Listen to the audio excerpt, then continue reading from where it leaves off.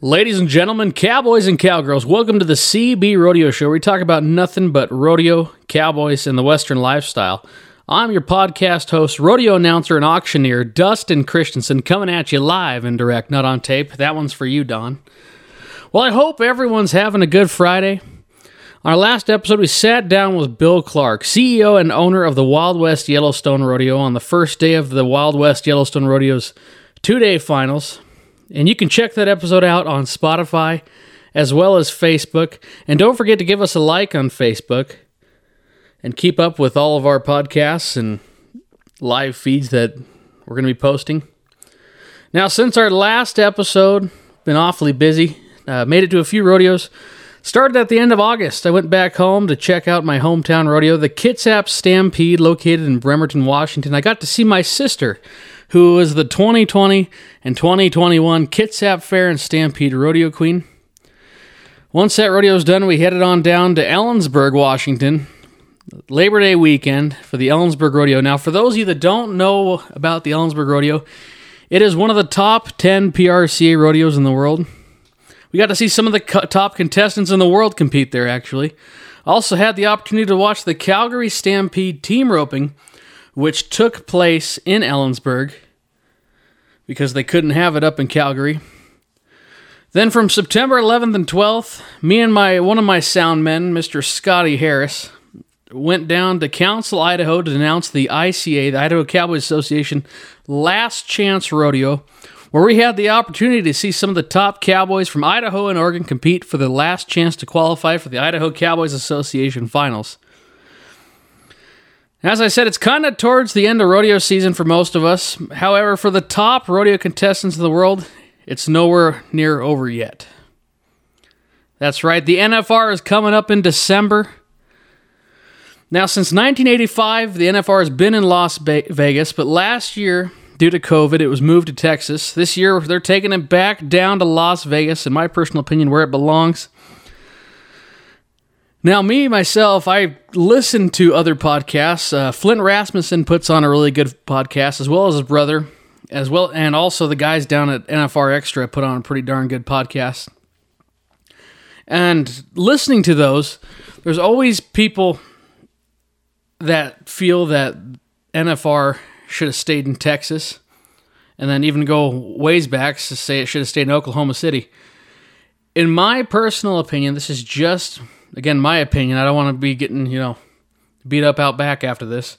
Vegas is NFR, and NFR is Vegas. Now, listening to Flint's podcasts, as well as other ones, they sit down with some of the top guys in the PRCA, and they talk about the NFR, and this has been a big topic lately about people's opinion as where the NFR should take place at. And obviously there is still a contract for it to be in Vegas, but due to last year's moving it, there are some people who think that it should be moved to Texas. They mentioned during the NFR, talking about competing at the NFR, that a lot of those guys feel that Vegas is the place for the NFR. Now, in one of the Flint's interviews with Joe Beaver, the 8-time world champion cowboy, he mentions how the NFR helps the city of Vegas as well as the people, which include all the dealers, valet, housekeeping, so on and so on. And Vegas has the venue set up for something that big. You have cowboys, you have rodeo fans, you have everybody coming from all over the world to come watch the national finals, and Vegas just has that set up. Now, that's just my opinion. Well, enough of that. Let's cover some rodeo schedules.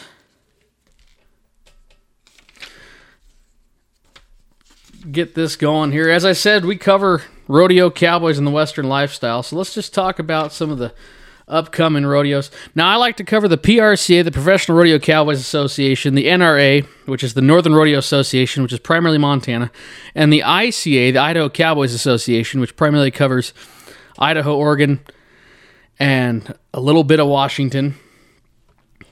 So the ICA just had their finals at the beginning of October here, October 1st and 2nd. And I'll go to their standings, their all-around standings here in just a second. So let's start off with the NRA. They're coming to an end. Their NRA finals will be on October 28th through the 30th. Go ahead and check that one out. We're going to take it down to the PRCA. Let's start with the Montana circuit.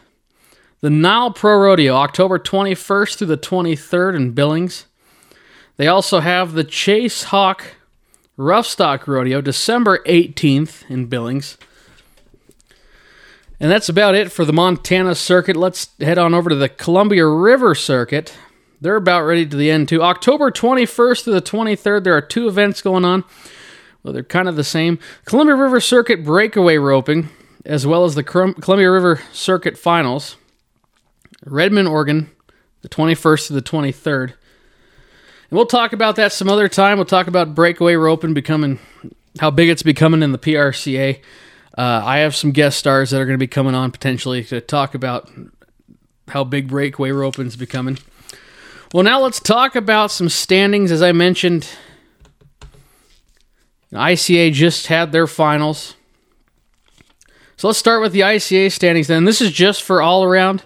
Our first place all around cowboy walking away all around champion Shane Erickson walks away with $15,839. Second place is Tyler Smith with $10,474. Third is Jordan Miner with $8,003. Fourth is going to be Gabe McKay with $6,882. And fifth place in the all-around in the ICA standings is going to be Zane Taylor with $6,354. Well, now let's take it down to the NRA standings. Now, their finals, like I said, is at the end of the month. These are the standings as of right now. Obviously, it can change by the end of finals, and I will let everyone know what the final standings are. As of right now, Sam Levine, $8,824 is first place in the all-around, followed by Bryce Patterson with $8,416. Third place is going to be Caden Camp with $7,758. And I'm going to talk about that cowboy here in just a second. We're going to come back to him. Fourth place is going to be Gavin Beatty with $5,118. And fifth place in the NRA standings for all around is Caleb McMillan with $5,624. Now, before I head on down to the PRCA standings, I want to go back and talk about that Caleb Kemp. 22-year-old cowboy, comes from right here in Belgrade. This is actually where I live in Belgrade. We're recording live right here in my apartment in Belgrade.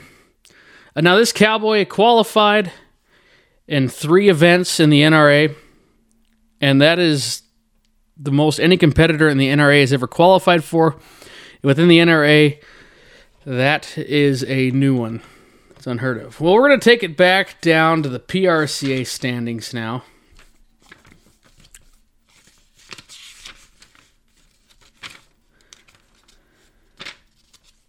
PRCA all around. First place is currently Stetson Wright with $320,484. Followed by Peyton Bray with $135,143. Third place is going to be Clay Smith with $126,359. As well as in fourth place, Caleb Schmidt with $122,310. And currently fifth place in the all-around standings in the PRCA, Tuff Cooper with $121,560. Well, ladies and gentlemen, that about wraps it up today with the rodeo news. And as I said, don't forget to check us out on Facebook. If you have any questions, feel free to message us at any time. We'll gladly answer them. As for me, I'm signing off. This has been the one and only Dustin Christensen. See you all down the road.